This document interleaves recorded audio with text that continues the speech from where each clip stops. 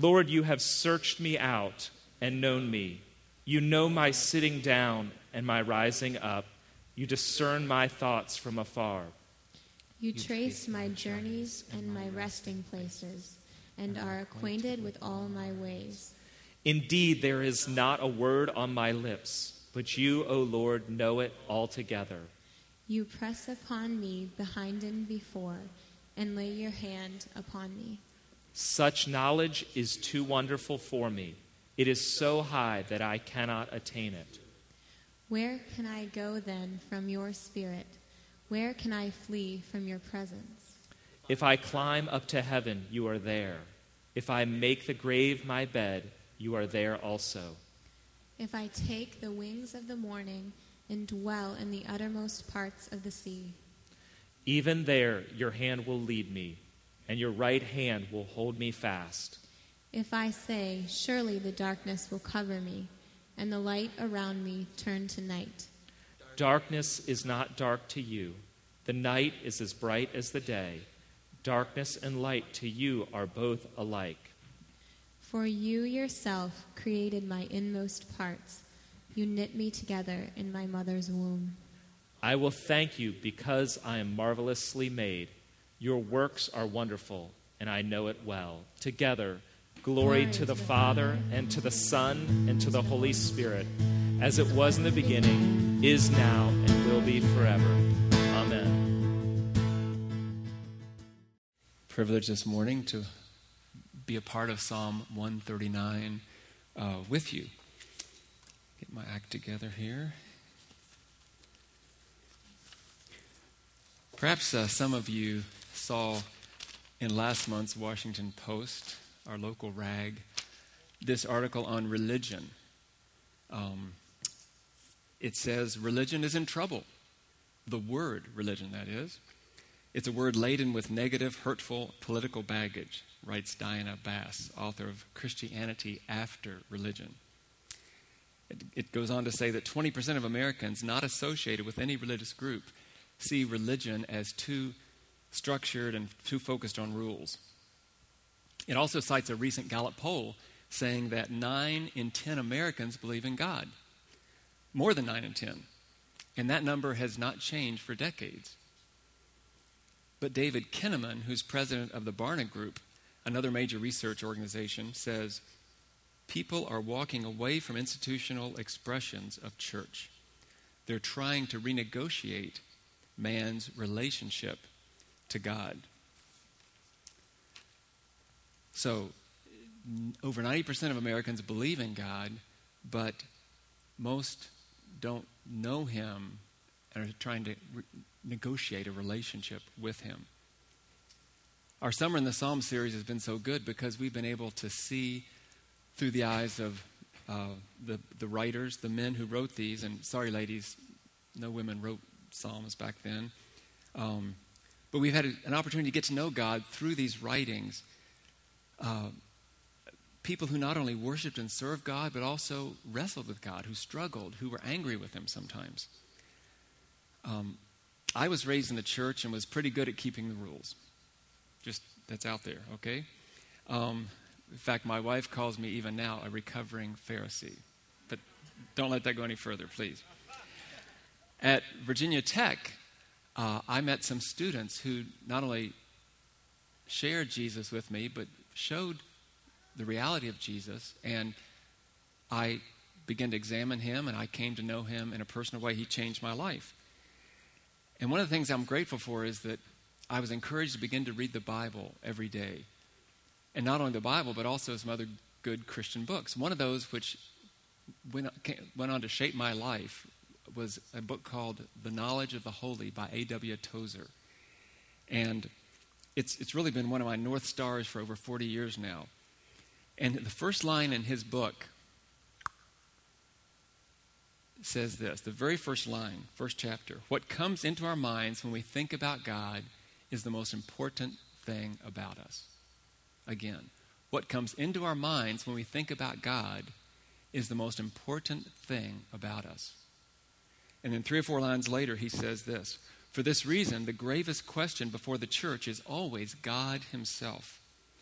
and the most portentous fact about any man is not what he at any given time may say or do, but what he, in his deep heart, conceives God to be like. We tend by a secret law of the soul to move toward our image of God. What comes to mind when you think about God? What image? What is your mental image of him? Well, in Psalm 139 this morning, we have not only a beautiful poem, but a profound exposition on God. This has been rightly described as David's most intimate, most personal psalm or song. These were probably set to music. Most of the psalms, we don't have that music today. It's a tender look at God, who is creator and director and sustainer of all things.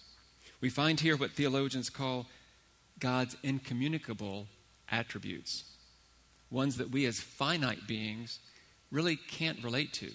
Now, many of his attributes or characteristics we can relate to: his mercy, his love, his patience, his wisdom. But his omni attributes, that is, his being omniscient, all-knowing, omni, all-inclusive, science, we say, or knowledge, omniscient. His omnipotence, being all-powerful, or his omnipresence, his being everywhere present. These are unique attributes or characteristics of God alone. We really can't get our heads around those. Sometimes we as parents wish we were omniscient or omnipresent with our kids, but our kids are really glad we aren't, right? Those teens that are still in the room here. No, we cannot really identify with these universally eternal attributes of God alone.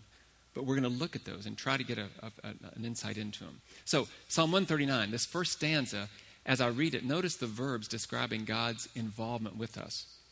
O Lord, you have searched me and known me.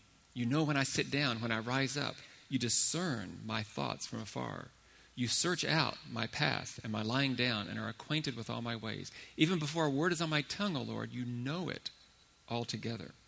You hem me in behind and before, and lay your hand upon me. Something else about this that strikes me is how personal this is. 12 times David says, I, or me, or mine, my. God wants to relate personally to each one of us. Verse 2, he knows my outward actions and my inward thoughts. Verse 4, he knows what I'm going to say before I even speak it. And then verse 5, he knows my past, what's behind. He knows my future, what's before. And he's right here with me in the present. He has his hand on my shoulder. Now, as I think about God knowing this much about me, I kind of think the next line or the feel for this is going to be condemnation or judgment. Because God's up here and I'm way, way, way down here in terms of my personal holiness and character. But rather, we have a sense, and we'll see as we go on, that David has a sense of security. There's more a feeling of acceptance that this is true, but God accepts me, knowing me. And isn't this what each of us really longs for more than anything? The security that comes from being fully known and yet fully loved. Something that no human can fully provide me, if we're honest about it, no matter how much he or she loves me. I have a best friend, Norm. We both came to Christ at Virginia Tech, and we've walked life together, the ups and downs and ins and outs. I've been in some great small groups where I've been supported by other brothers. And I hope you will be thinking about small groups as we move towards small groups this fall. I've got a wonderful wife who loves me and accepts me, but, you know, as great as she is, she doesn't do it perfectly. And I have to recognize that only God can know me fully and accept me or love me unconditionally. He knows me fully. He accepts me. What is David's response to all this? Let's look at the next stanza. His circuits are overloaded. He says, such knowledge is too wonderful for me. It is high. I cannot attain to it. It's like David saying, whoa, I mean, this is too much. I'm just in 6th grade, but this is high school material or grad school material or whatever he might go on to say. And I love David because he's so honest. Not only does he say, this overwhelms me, but then in light of the fact that sometimes he's not in the best place with God, he feels like he wants to escape or run from this God who knows all about him. Notice what he says next. He says, where shall I go from your spirit? Where shall I flee from your presence? Who else do we know who wanted to flee from God in Scripture? Yeah. That very same word is used in Jonah, the book of Jonah, where it says Jonah rose to flee from the presence of the Lord. Instead of going to Nineveh as God had asked him to, commanded him to, which was 500 miles to the east, Jonah headed the opposite direction toward Tarshish, 1,000 miles to the west. And if you don't know the rest of the story, you can read it in that book. Don't recommend trying to flee from God for long. But go on. Let's see. What does David say here?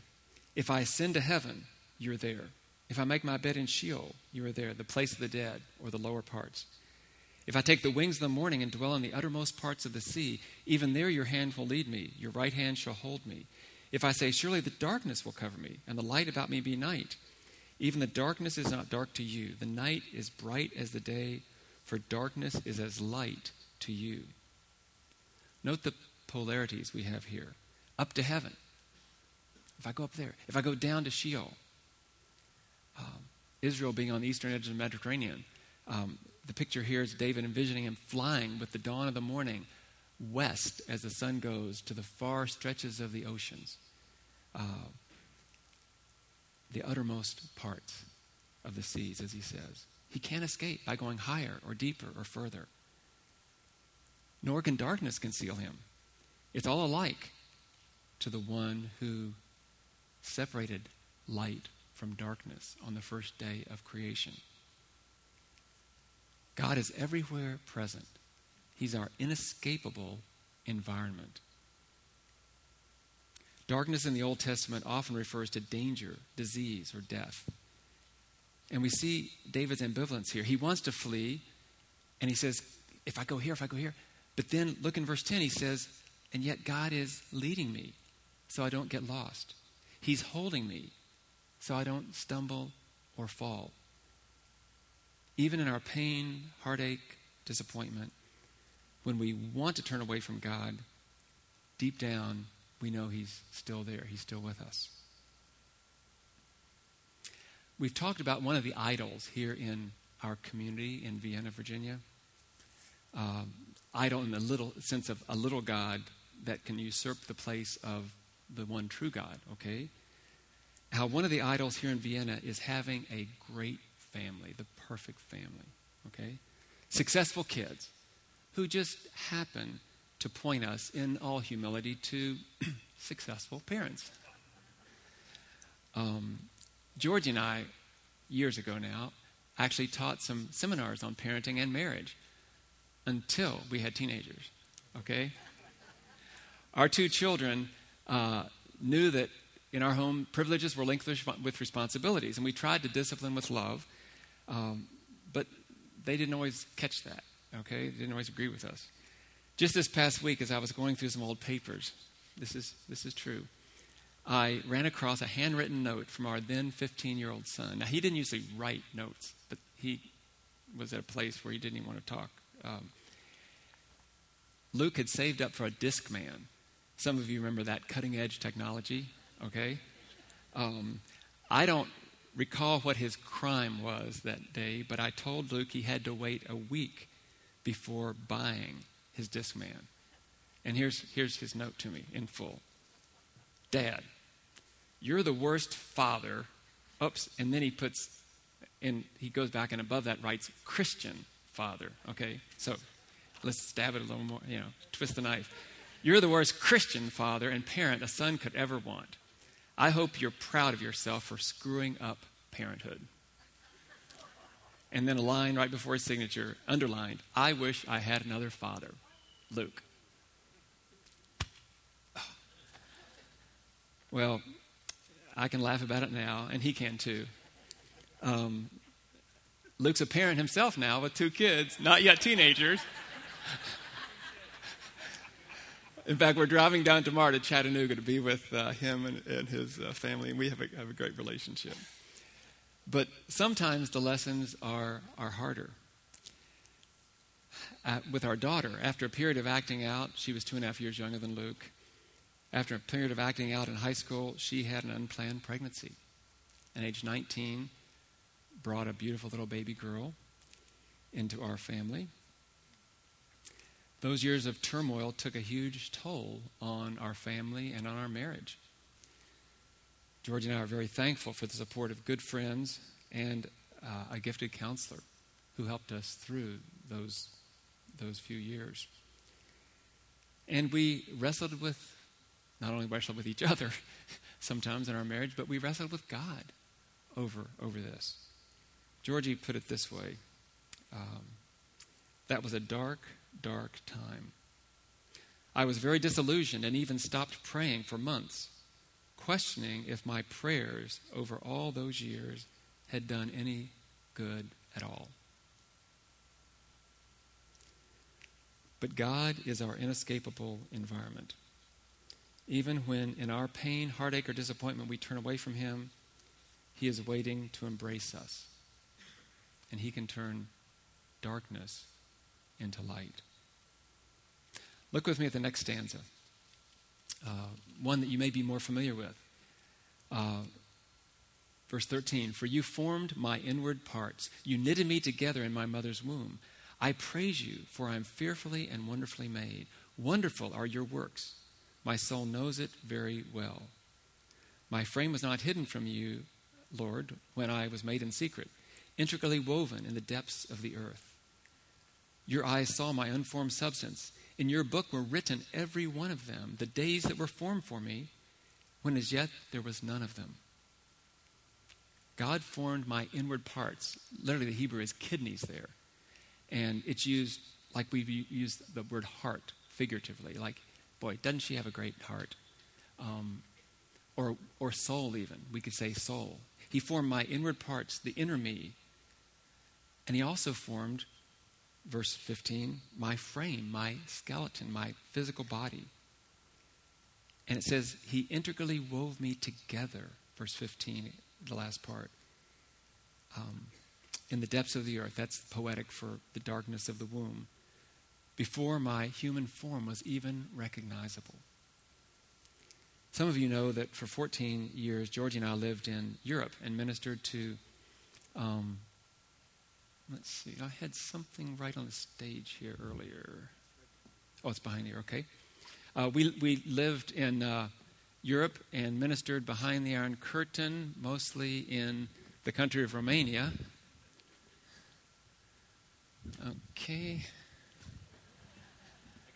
Okay. Thank you. It's way back there, not just right at the edge of the curtain, I guess. Okay. And most of our focus, thank you, that's what I want. Most of our focus was on Romania. And on our last trip there, a dear friend who was a very talented artist, a lady who was in her 60s at that point, gave us this weaving. She got raw wool from the shepherds up in the mountains outside of Cluj, Romania. She would clean it, card it, rove it, spin it into yarn, and use plant dyes to make some of the brilliant colors that you see here. This original work of art is less than 2 feet by 3 feet, but it represents scores of hours, maybe hundreds of hours, I don't know, of love and labor. weaving together thousands of strands of yarn to make this tapestry. How much more God's creative expression in your life, in my life. David says, I'm a wonderful work of handcrafted art by the creator of the universe, by you, Lord. As the old Southern preacher said, God don't make no junk. We're special creations.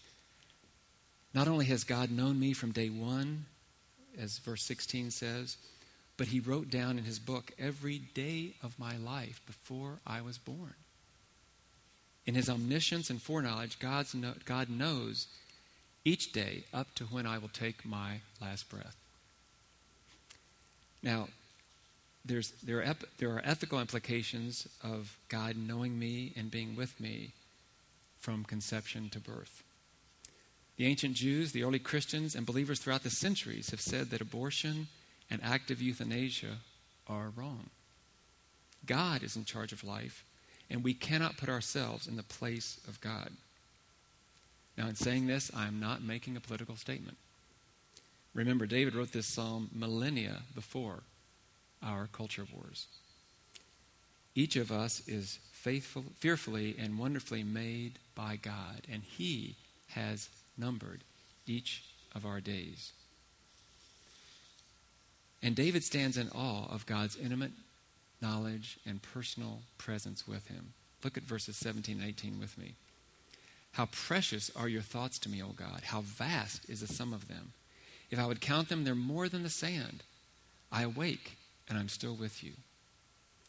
Precious is a word used just like we use it for gold or valuable gems. David can't begin to grasp not only the value of God's thoughts, but the number of times he thinks about him. Now, David was more familiar in Israel with desert sands. You and I are probably a lot more familiar with beach sands. In fact, some of you probably just came back from the beach. But can't even begin to think of counting the grains of sand that I could hold in my hand, much less the sands in the oceans and deserts of the world. God thinks about me a lot. He thinks about me a lot. And at this point, I thought about playing a couple bars of the 1965 hit by the Wee Five. You were on my mind. Remember that one? Oh. But I thought better of it, so I'm not going to play it. Point being is you are always on God's mind. I wish when I was a teenager that I had known God, that I was God's work of art, that I was always on his mind. I was skinny, insecure, not very athletically coordinated or talented. I was always concerned about other kids accepting me or thinking that I was cool. Every time I was near a mirror, passing by or near a mirror, I'd stop to check to be sure my Princeton haircut was laying down, because I'd had a flat top up until 9th grade, and then I started combing it over in high school. I recall one day at lunch, a burly, barrel-chested guy, a football player named Jay, who we had a lot of classes together, didn't hang out a whole lot together, but I was wearing my new Banlon shirt. That was a polyester shirt that kind of had cling in the sleeves and around the waist part. And Jay says, Edens, you're so skinny, your Banlon shirt won't even cling to your arms.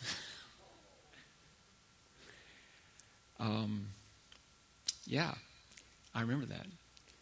In fact, about 10 years later, we were married, and Georgie asked me once, I think it was maybe the first or second summer we were married, why do you wear so many long-sleeve shirts, even in the summer? Well, I realized that unconsciously, I had internalized and believed what Jay said about me, that I was skinny, that my arms were, and not what God said about me, even though I'd come to know him 6-7 years before that, that I am wonderfully and fearfully made just as I am. Okay, in a week or so, school starts up. Some of you kids are worried that your hair is weird, you're too short, or you're too tall, or you're too skinny, or you have a zit, or a crooked tooth, or. Well, we adults struggle with stuff too, don't we? Let's be honest. Oh, I'm gaining weight. I'm getting bald. I'm getting gray. Where did that wrinkle come from?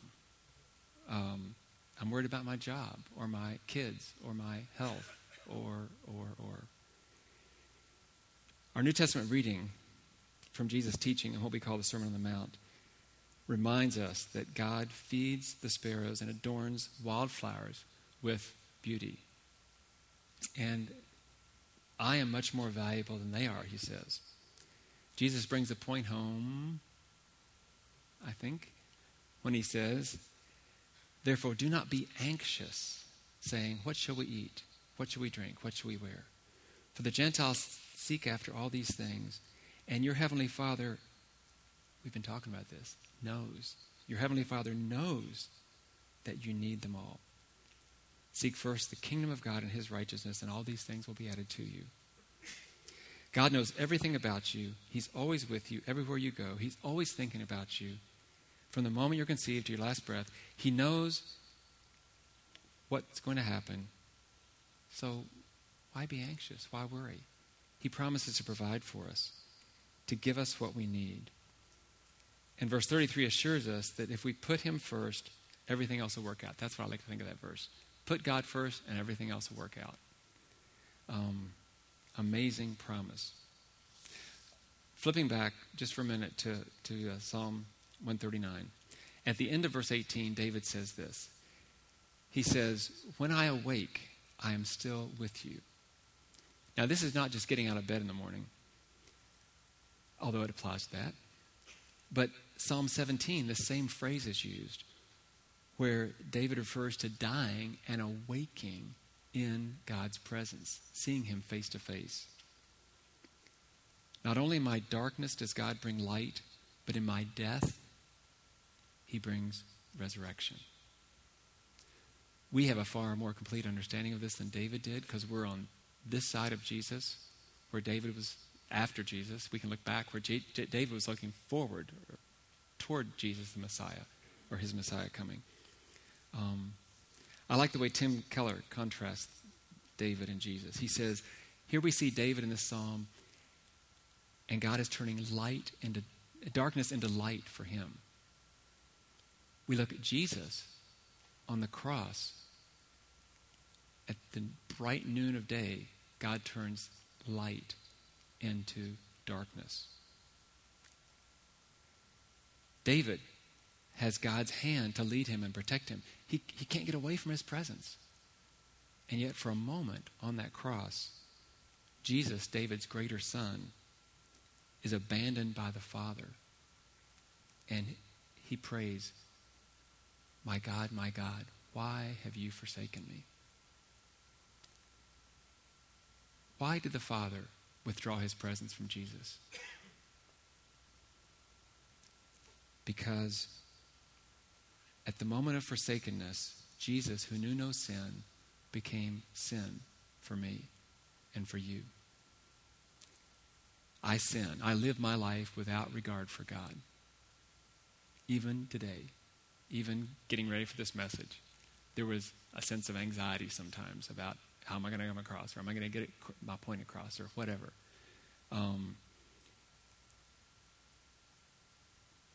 And I sin, but God says the wages of that sin, death, separation from me, have been paid. Jesus died on the cross so that my sin, I didn't have to bear the burden of that sin. Jesus bore it. And, excuse me, I can know God in a personal way because Jesus was separated from the Father for that instant and took on my sin. God wants you and me, his special works of art, to enjoy a relationship with him now on earth and forever in heaven. Psalm 139 has a few more verses, but I think we have enough to think about now. We've dug around and discovered some diamonds, but there are many more here. I hope you'll read and reread this psalm and the Bible, letting it inspire your heart and inform your mind. But I want to end where we started. In fact, I'd like us to read this together, this one line. If you'd read with me. What comes into our minds when we think about God is the most important thing about us. Our omniscient God knows everything about us, where we'll be this week, what the first day of school is going to look like, what that new job is going to look like, what that meeting you've got to chair is going to look like tomorrow morning. Our omniscient, our omnipresent God, everywhere present, is always with us, to lead us, to guide us, to protect us. God loves me, and I can have a sense of peace and security and rest, feeling safe, because he's that kind of a God. Please join me in prayer.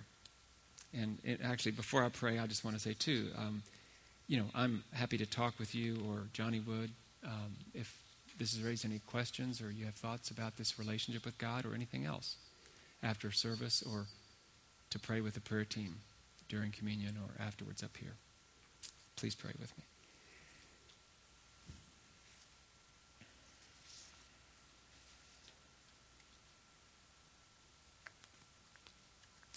Father, you have searched us and known us. You know when we sit down. You know our thoughts. You're acquainted with all our ways. And we praise you that because of Christ, we have nothing to fear. You never let go of us, Lord, because Jesus let go of you for that instant and paid the penalty for our sins on the cross. Thank you, and we praise you in his name. Amen.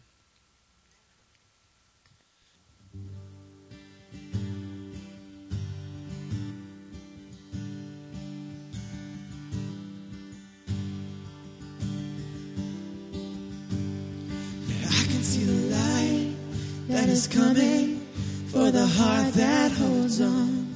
There will be an end to these troubles, but until that day comes, still I will praise you, still I will praise you.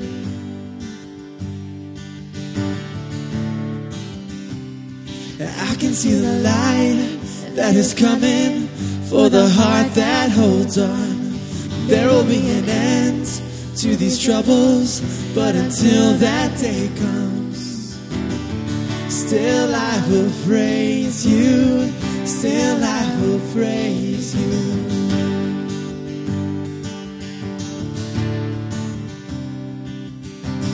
Oh no, never let go through the calm, through the storm. Oh no, never let go every high, every low. Oh no, never let go, Lord, you never let go of me.